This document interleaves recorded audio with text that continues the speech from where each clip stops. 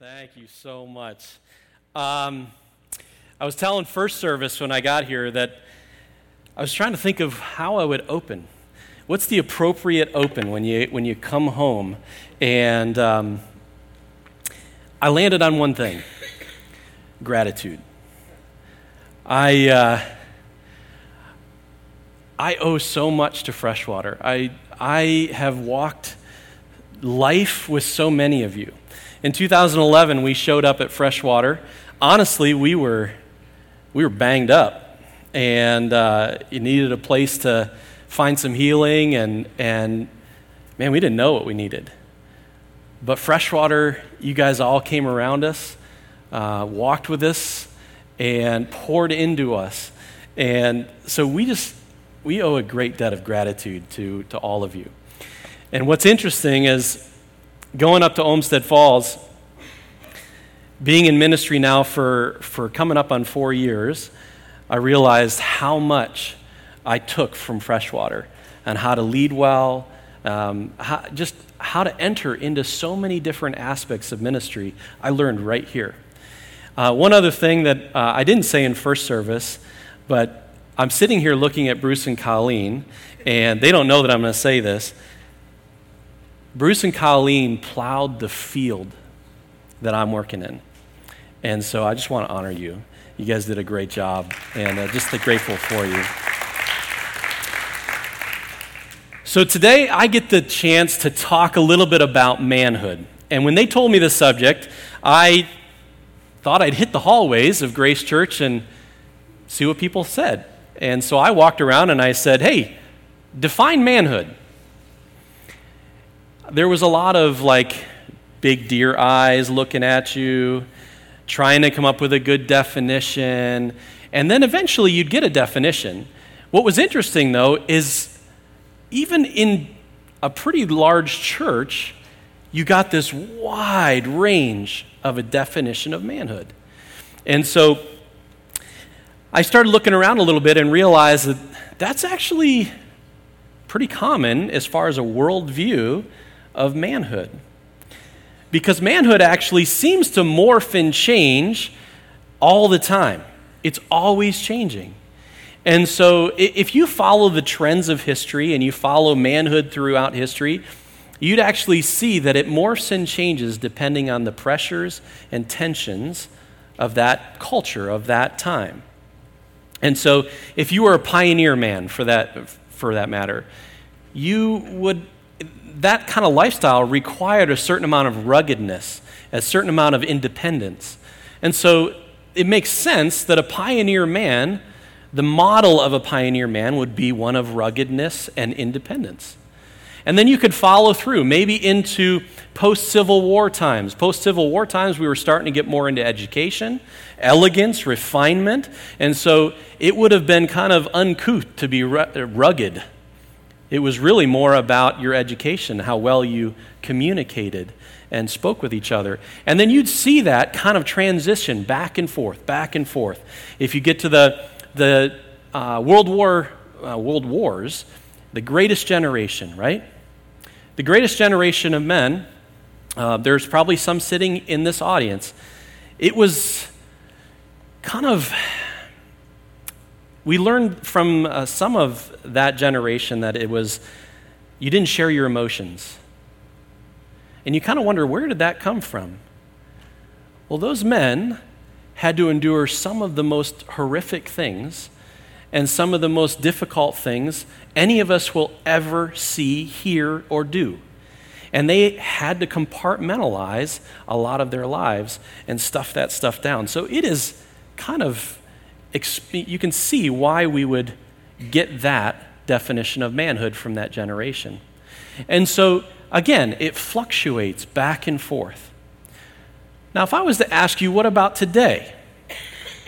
Well, today's a little bit muddy, right? We're trying hard to, demasculinize. Is that a word? I don't know if that's a word. You get what I'm saying, right? Trying to pull out masculinity in some areas. Other people are trying to put it back in, and some people are trying to remove it altogether, and it just gets really muddy. And so it makes it a little bit difficult. Now, one of the cool things about our times now is we have these abilities to see icons, the icons of manhood, right? And so if you were of an older generation, you could resonate with this guy, John Wayne. That was kind of the icon of manhood back then. Maybe Sean Connery, a little more eloquent, right? The gentleman's spy. Maybe Denzel Washington rings true with your version of manhood. Chris Helmsworth. I got thinking, though, there has to be a better picture of manhood. And I found it. This is it.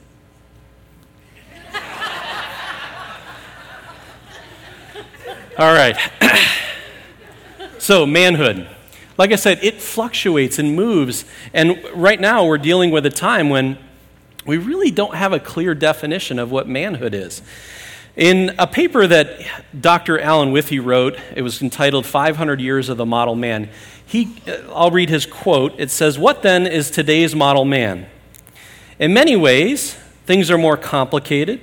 A veritable barrage of heroes and anti-heroes, assails men from every direction. Magazines, such as GQ and Men's Health, tell men how to dress, how to look, what to eat and drink, and where to see and be seen.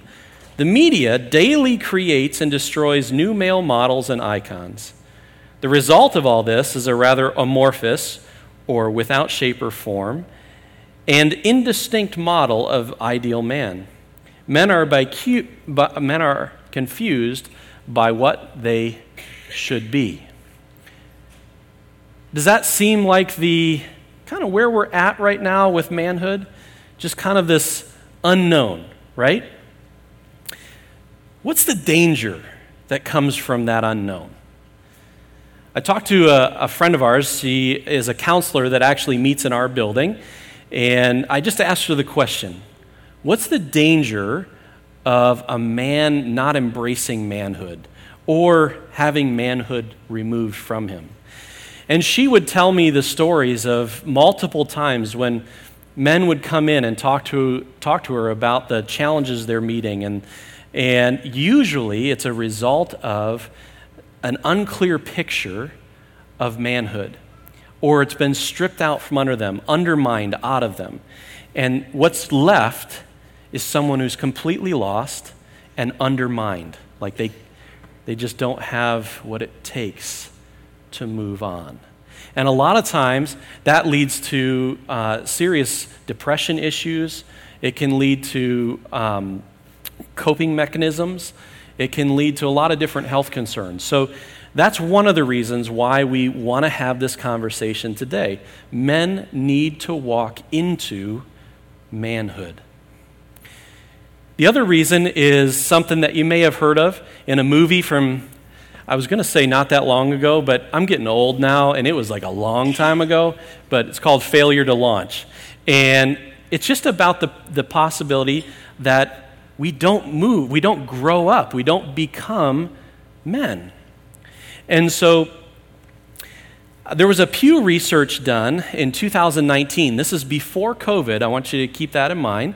So 2019, they did a research, and they found that 47% of all young adults in the United States, ages 18 to 29, were still living at home. The vast majority of those were males. Even more interesting statistic, 18% from 25 to 34, 18% of young adults, 25 to 34, were still living at home. And that's a clear definition of failure to launch, failure to step into what we've been called to do. So it's really important that we embrace this conversation of what is manhood. And when you look around the world, there's, again, a lot of conflicting conversations, and the footing is really unstable. So where do we go for our stable footing? We go to Scripture. We go to the one place that is unchangeable and unmovable. And so we go to Scripture. Now, when you're looking through Scripture, and you say, if you're like me, Google Google scripture about manhood in hopes that some neat and tidy verse is going to pop up and it's going to give you the full definition of what manhood is. It's not there. So how do we look through Scripture and try and find a definition? Well, first, I'm going to do things kind of like I used to do in my old job. Okay, I used to be in the housing industry. There's several of my past coworkers sitting in this room, and so I love houses. And so if you were to build a house, typically you're going to come, you're going to see a picture of what you want. This is what I want it to end up looking like. And then you go out, you dig the hole, and you lay the foundation. After you lay the foundation, you build the framework that everything is going to build off of. And then afterwards, you start putting in the pieces, the characteristics of what the house is going to look like and what it's going to do and how it's going to function. You start building it on that framework. That's what we're going to do here today. So I found, when I was looking for a definition of manhood, I wanted to have a broad picture of scriptural, biblical manhood. And I found the best one I think I've ever heard in a book called The Intentional Father by John Tyson. And he gave this definition: a man is an image bearer and son of God, entrusted with power and responsibility to create, cultivate, care, and defend for God's glory and the good of others. I think that's one of the most round definitions of what biblical manhood is.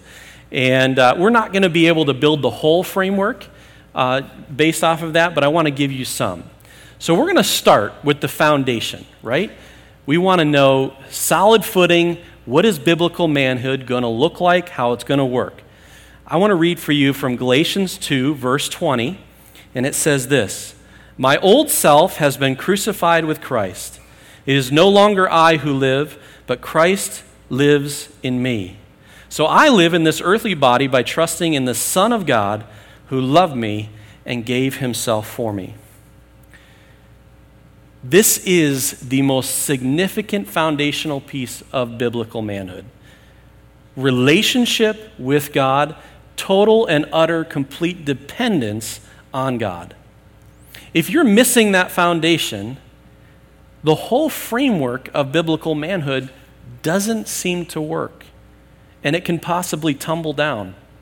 If we built a house without the foundation, I guarantee you eventually it would fall down. I did an inspection many years ago in a house that was a century home, and most of the foundation was actually gone. It was completely gone by the time I got there, and somehow it was still standing there. And when I went into the basement, I was down there for about 10 minutes and went running back out. I'm like, I don't even want to be in this house. And we gave the full report. About a year later, I happened to be driving by. That house wasn't there anymore because it couldn't stand without the foundation. So foundation is vital. And in this case, when we're talking about manhood, it is about relationship with God. You need that first. And if you don't know what I'm talking about, I would highly encourage you talk to somebody because there's a lot more ramifications than just biblical manhood. Next verse I want to cover is in 1 Corinthians 13 and verse 11. So the verse reads like this: "When I was a child, I spoke like a child, I thought like a child, I reasoned like a child. When I became a man, I gave up childish ways." Now, I want to be really careful here because I don't want to become legalistic. This is a verse that you can take and you can thrash people with. I don't want to do that with you, okay? What I want to do is encourage you to rethink some of the things in your life, okay? What is a childish thing?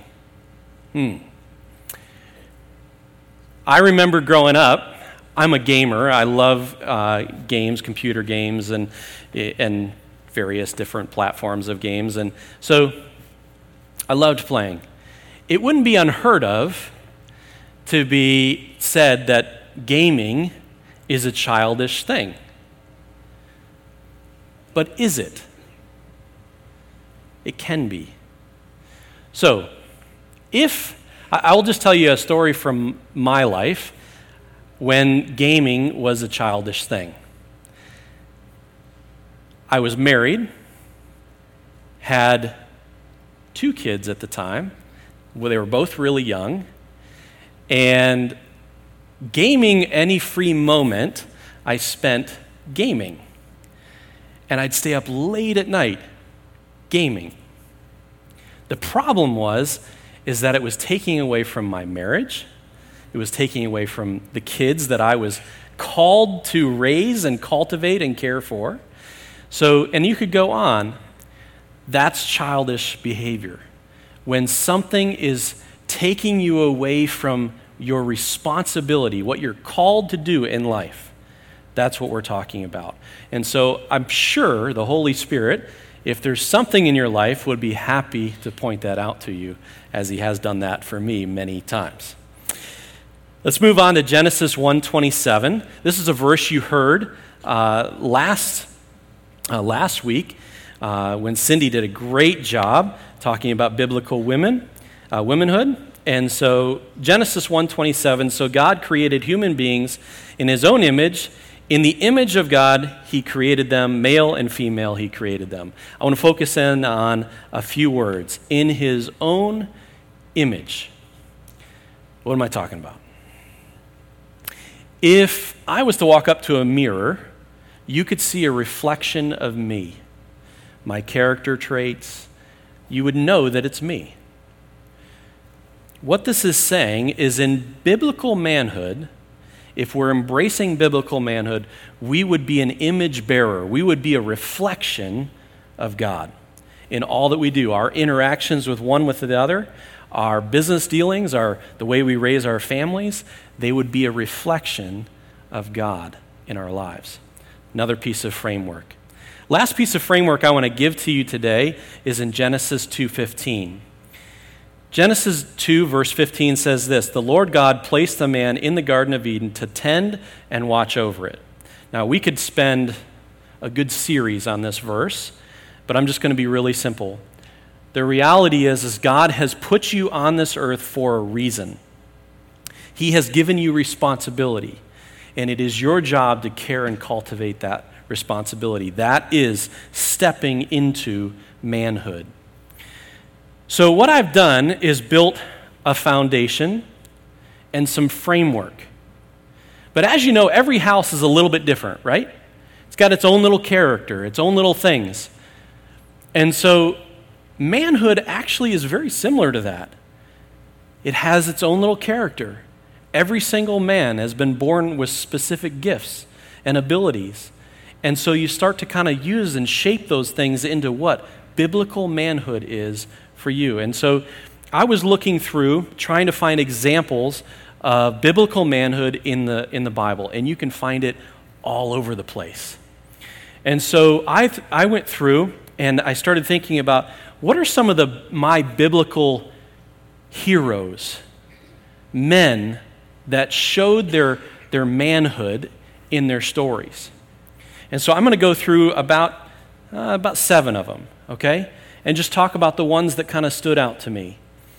First one that came to mind was Jonathan. If you don't know who Jonathan is, Jonathan was actually a prince. He was the son of King Saul. He was a warrior.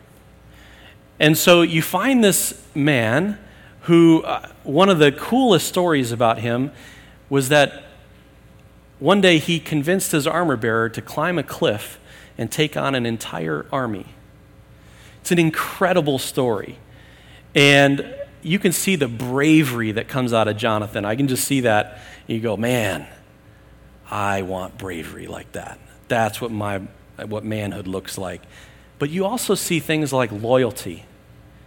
And you see something that a man that thinks of others above himself. You see someone that's a true friend. A true friend, even when it's not easy. You can look further to a man named Boaz. Boaz was a businessman. And you can learn characteristics about him, about integrity, You can see the fact that he was really sensitive to the needs of the people around him. And he had a really strong sense of responsibility. God laid responsibility on him, and he was not going to let him down. You read of Job.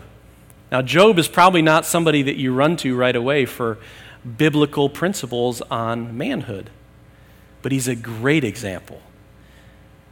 Job, if you read through there, went through some of the most incredible hardship ever known to mankind. And yet, he endured with patience.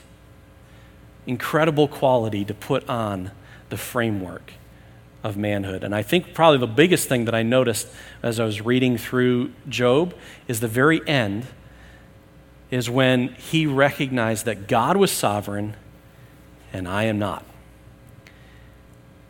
Really important rule or character trait to learn about biblical manhood. Daniel. You think of a man like Daniel and you think, big government guy, he's got a high-paying job. No, he did. But don't forget that he was actually brought as a prisoner. He wasn't there on his own will. In fact, I'm pretty sure had he had the choice to leave, he probably would have. But what we find in a man named Daniel is that this a man of great conviction and a man of great faith. And he was completely unwilling to waver on anything, any of that, for anything. David, one of my favorites, right? I'm sure there's a bunch of you. They were waiting for me to say David because there's some great stuff that you can see in the character of David. He was a king. He was a shepherd. He was an outcast at one time.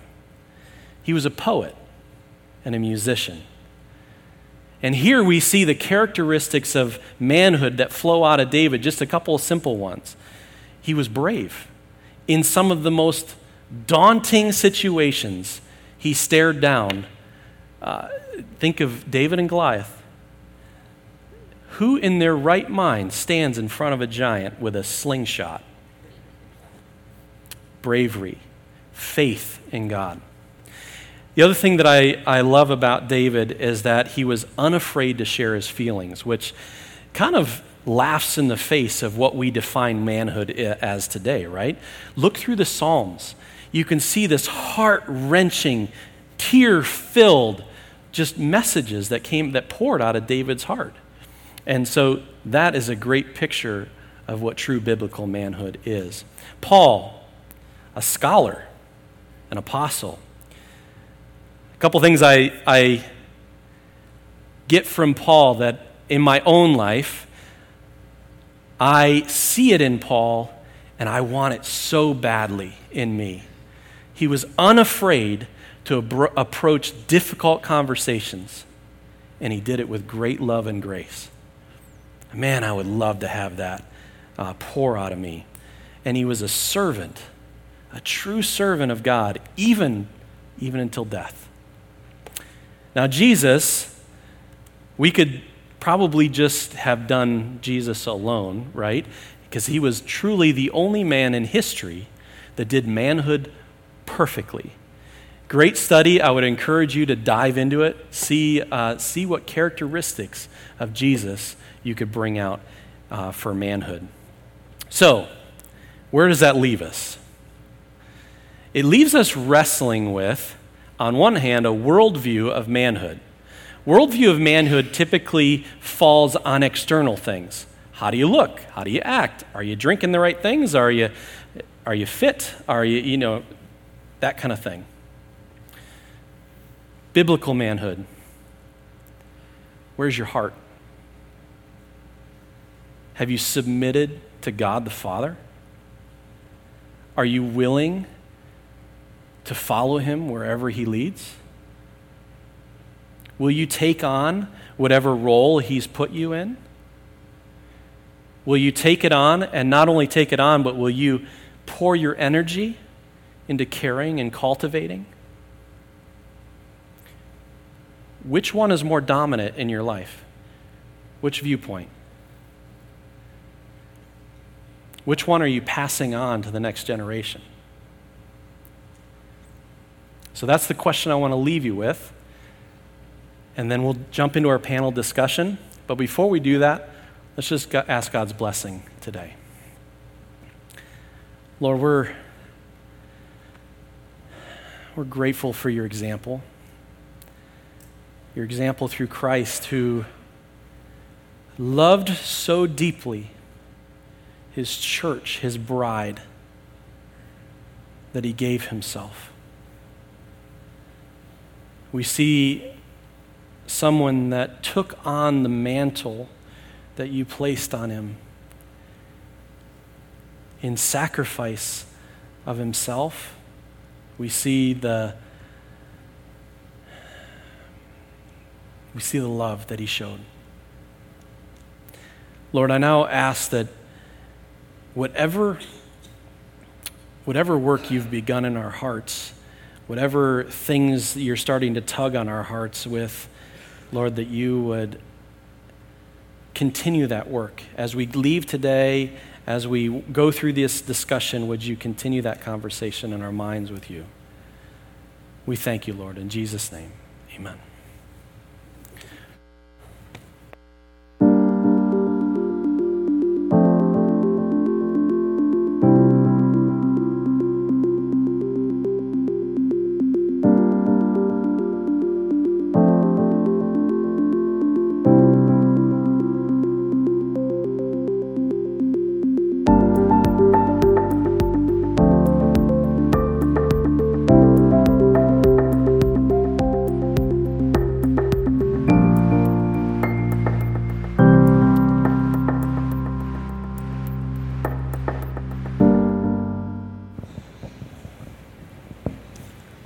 Let's welcome these gentlemen up here today, our panelists.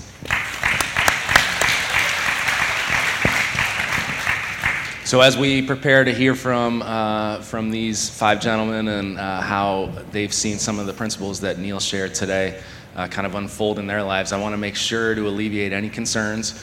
We're not going to stand up here, sit up here for 25 minutes and recite our favorite movie lines and talk about sports, okay? So we'll get that out of the way with.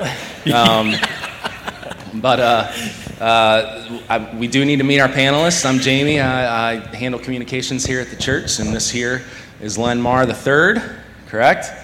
Correct, not Len Marr Sr. We discussed that last service, so just to make that clear, Len is the father of Pastor Len, our youth pastor, and also the grandfather of Donnie next to him. So, Len, I'm going to give you some questions here, get some quick answers. Married, engaged, or single? Married. Number of kids? 2. Working, staying at home, or retired? I said other, but... Retired. Retired, great. And I've got a different question here for you. Would you rather hit a home run in softball or split the fairway on your first drive of the day? Wow. Len was a stud softball and baseball player, just throwing that out there. I'm going to say hit a home run. Yeah, that's the right answer, I think. Next up, we've got Donnie Hurley. Donnie, married, engaged, or single? Single. We'll skip the kid question again. Working, staying at home, or other? Other, attending university. Donnie just finished his freshman year at Cornerstone in Michigan, correct? And let's see, another question for you. So Donnie, believe it or not, is a Steelers fan. Feel free to boo him and his dad. I don't know if his dad is in this service or not, but so your question is, did your dad bribe you or brainwash you into being a Steelers fan? Brainwash. Brainwash? Okay, great. Yeah. Great. Next up, we've got David Helmick. David, married, engaged, or single? Married. Married. Number of kids? 1. 1. Working, staying at home, or other? Staying home. Staying at home, and we'll dig into that a little bit here in a bit. And so I asked this first service. I got a different answer. I'm going to throw yours in there and add one more, okay? See if maybe this will trump it. David grew up on a dairy farm, so whole milk, 2%, 1%, skim, or chocolate? 1%. Still 1%. Yeah. Man, I thought I'd get you. Okay, great. Next up, we've got Dan Puertas. Dan, married, engaged, single? Married. Number of kids? 3. Working, staying at home, or other? Working. And Dan, your question is laminate or vinyl flooring? That's a tough one. Wood flooring is Wood my flooring. preference, but vinyl, I would say vinyl flooring. Well, you could go with other if you want. Other. Wood flooring? Other, Okay. yeah. All right, great.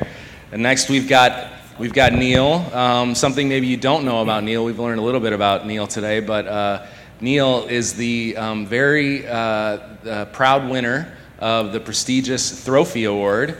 If you don't know what that is, ask him about it after service. He'd love to talk to you about it, I'm sure. So, married, engaged, or single, Neil? Married. Number of kids? Two. Obviously working. Some would debate that. What's that? Some would debate that. Yeah. Now, I don't know how this happened, but I'm up here with a Steelers fan and a Michigan fan. Neil's a Michigan fan. Feel free to boo him as well.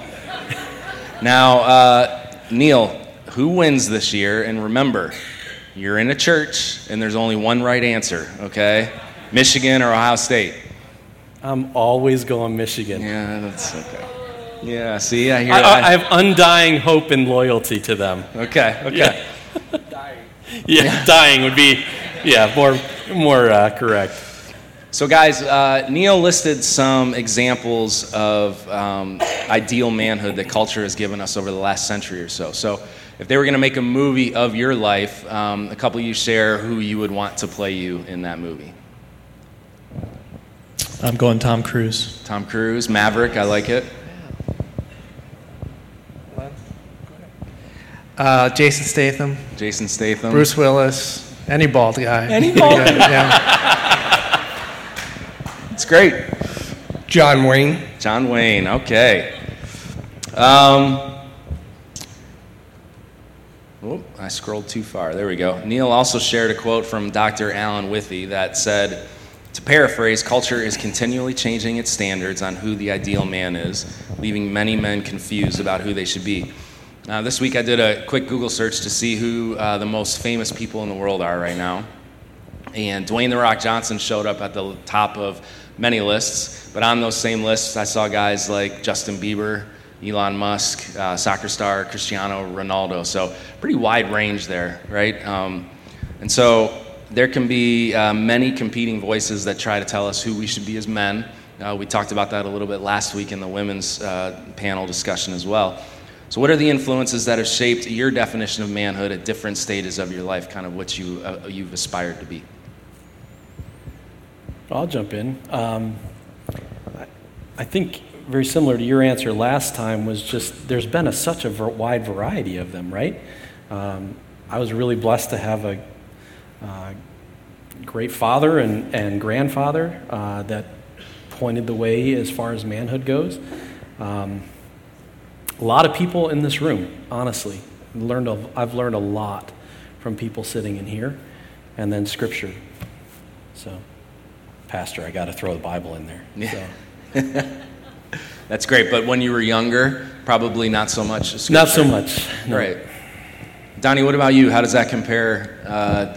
Do you find as a younger man that it's more difficult to kind of filter out the cultural references? Yeah, a little bit. I think so. But I think that my parents and grandparents, uncle, aunts, I think they've all done a great job of instilling the right values in me. And I think I'm stubborn enough that I can just kind of say, screw all that and try to focus on the good stuff. But obviously there's always some pressures there. Yeah, it's hard to resist those. Let's spend a few minutes here in 1 Corinthians 13:11. Neil shared this today. When I was a child, I spoke like a child, I thought like a child, I reasoned like a child. Excuse me. When I became a man, I gave up childish ways. So was there a moment in time in your guys' lives, either when you recognized that a shift in your life, or later on as you look back at a moment when you kind of officially became a man? For me, becoming a man, I resonate a lot with that failure to launch movie where I went from high school to college to grad school, kind of lived at home for a long time, didn't really take care of myself for many years, got married a little bit later, had kids later, and so I kept kind of the childish ways for a while. But I would say I felt like a man, more responsible once I had my first boy. And now you're taking care of another human being, right? You got to change them, feed them, do all these things, and if you don't do that, they might die. So it's pretty important stuff, and you start focusing a little bit more on them instead of yourself. Yeah. What about you, David? I think for me, obviously getting married and having kids is a really big step. But prior to that, a few months after I graduated high school, I bought my house, and that just really clicked. Like, I'm paying for this. I'm responsible for everything. So I think that would probably be like the first big moment that I kind of felt like a man or was stepping into manhood.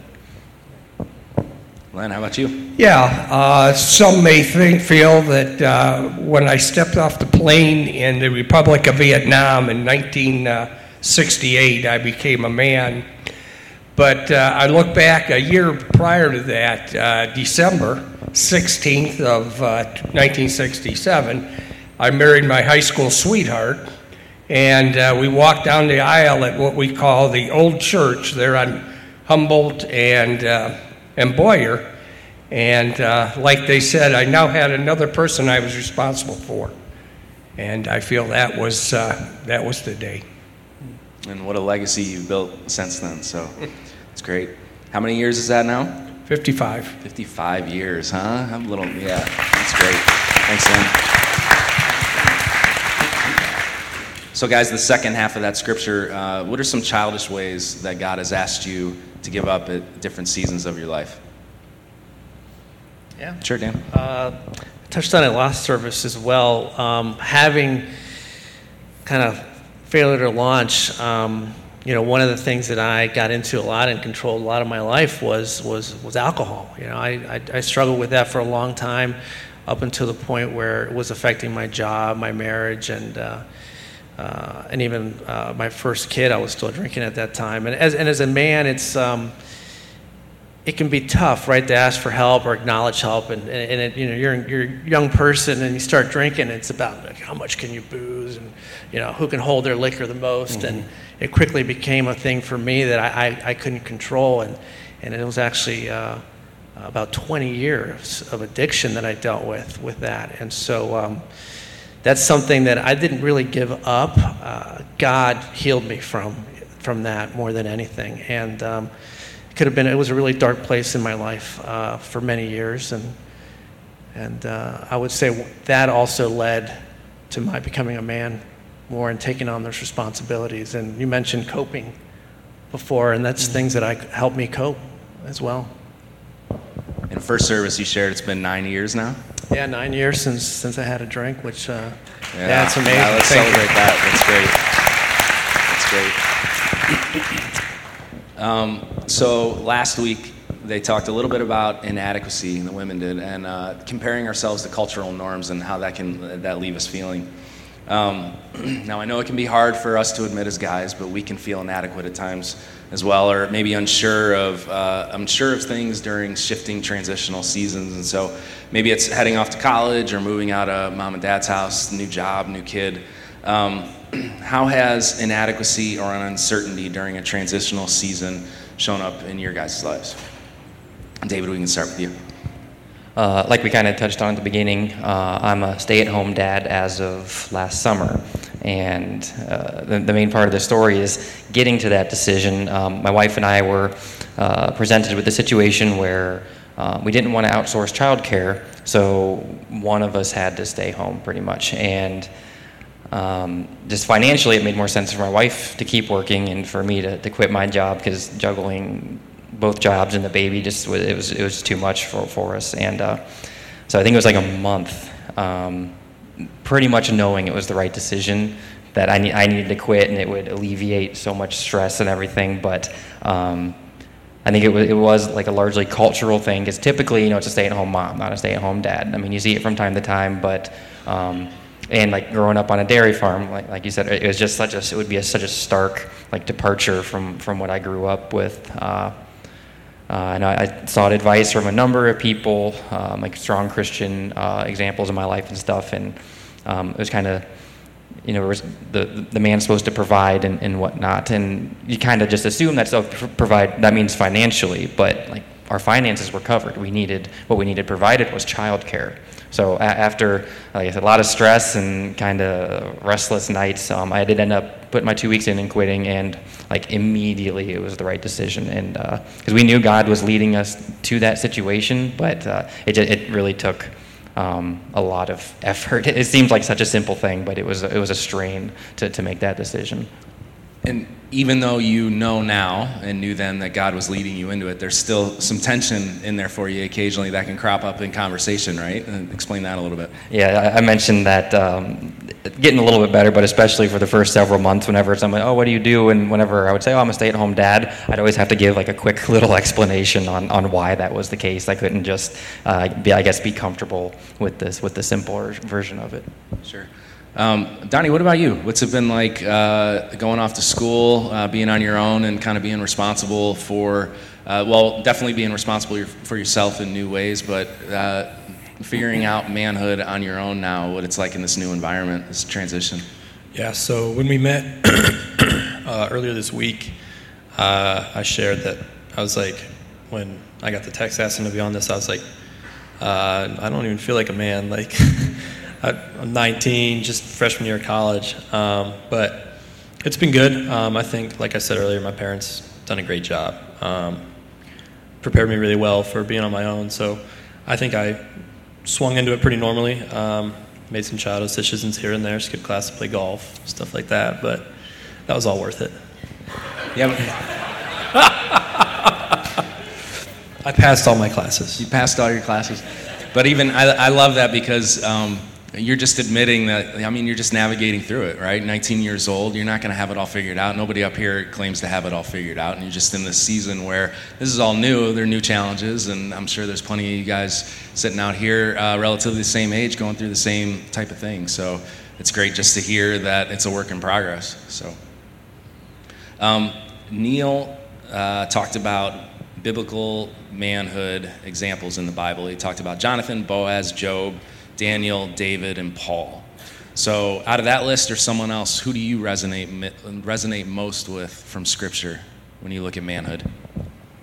Well, I'll start. I'll say Jonathan. As I learned about Jonathan, I felt we had some similar traits. He was a soldier. I was a soldier. He was a leader. I was a leader, as a platoon leader. He was a friend, and I try to be a friend. I think of the other things that come in play with that. I try to support people, try to give of myself as much as possible. So I would say Jonathan. That's great. Who else? Not on the list, but really thought about it. I would say probably Elijah, just because you see he has great showings of faith, and God comes through for him in miraculous ways, and then sometimes it's followed up by moments of weakness or lack of faith that doesn't really square with the experiences that he's had, and I think I definitely have some of that. Yeah, that's good, and that actually reminds me, Neil, when you talked about David, another thing I love about David is made a ton of mistakes, some really big mistakes, so very flawed, but very willing to repent, to seek God's heart after that, and that's another thing that I know we talk in our house about with my boys, is like this being a man is about taking responsibility as well when you've messed up. So that just reminded me kind of like of the flawed nature of a lot of the guys that you said. It's just something that you were preaching. So take that with you if you want. But so there was a quote shared by John Tyson. Neil talked about from his book. It's, "A man is an image bearer and son of God, entrusted with power and responsibility to create, cultivate, care, and defend for God's glory and the good of others." Now, Neil also talked about Jesus being the only one who did manhood perfectly. So through the lens of that John Tyson quote, it certainly seems like he lived out the perfect view of manhood. Out of that list that John Tyson gave us, where are you most dependent on Jesus to help you look more like him in your life, in your walk? Well, I'll take it. If any of you are Brian Regan fans, you'll know where I got this from. I'm a me monster, and so I can be very easily all about me, and it's about my glory and what I want, and but in that definition, it's for God's glory. Everything that I'm doing should be for His glory, and so that's surrendering that is something that I have to do daily, honestly, regularly. That's great. What about the first one, being an image bearer of God? How easy is that in your life?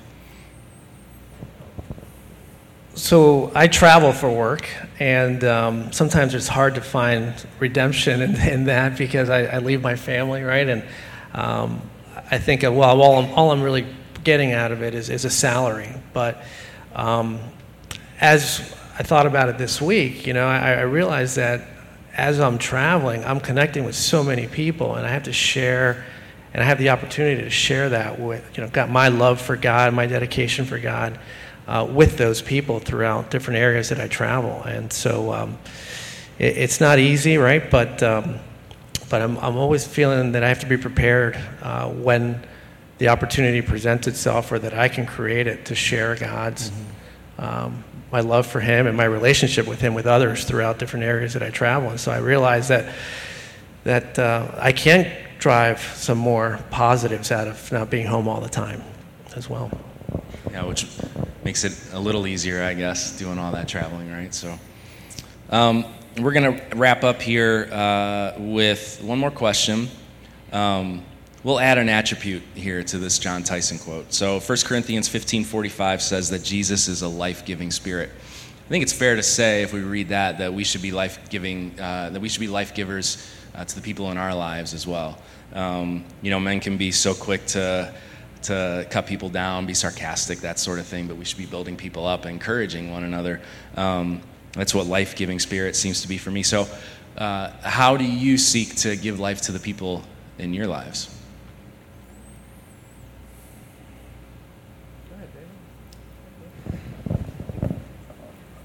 Probably through support of the individuals, I think would be one of my attributes. More or less what I was going to say. I'm not necessarily the best shoulder to cry on per se, but someone needs help, something physical or just more or less any way I can support somebody. That I think that'd be where I'm at. Donnie, your grandfather was a little less shy in the first service. Expounded on that a little more. Why don't you talk about how he's been a life-giving spirit in your life? So how he was saying support, I think for all of us grandkids, and I'm sure when his kids were still like my age, he's always been traveling the country, the state, supporting us in all of our athletic events. I tried to name all of them last service. I don't know if I hit them all, but everything like that, choir stuff for others other than me. But yeah, just supporting others. Being the one word I think that I would describe him as is generous. Generous with his time. He volunteers down at Fish, volunteers at the church whenever he can, and then just, loving on us has been great. Anyone else want to share on that? Life-giving spirit? I think it varies, right? We have different people here, different age groups, and so different seasons in life, you're called to do different things. Being middle-aged right now, I think I'm middle-aged, I guess. It's you're taking care of your parents on one end of your life right now, and then you're also taking care of your kids, and so you go from being it's different. Depends what God calls you to do, and you try to do it all with compassion and love and selflessness, but it's not always easy, obviously. That's great. Well, thanks, guys. Let's have a round of applause here for our panelists. And would you pray with me, please? Father, thank you that while culture tries to tell us who we should be as men, as women, that you're very clear on who we should be, that you've designed us and created us intentionally, and that you have a plan for our lives. And thank you that you sent your son Jesus as the ultimate example, someone that we can look to when we need to cut through the noise, and all the different voices that we hear that are trying to push us one way. We can look to Jesus and find our true north. So thank you for that example. I pray a blessing over each man here and all the others who've joined us online. I just pray in the days, weeks, and months ahead that you would remind us that you have a specific call in our lives, that you've called us to specific things in our lives and to specific people, and that you've sent your Spirit to empower us in that, and that you're with us always. And so thank you for that clarity. Thank you for what you did today. I pray over the next couple of messages here as we wrap this series up. Thank you in advance. We know you're going to show up there too as well. So we love you and we praise you. In Jesus' name, amen.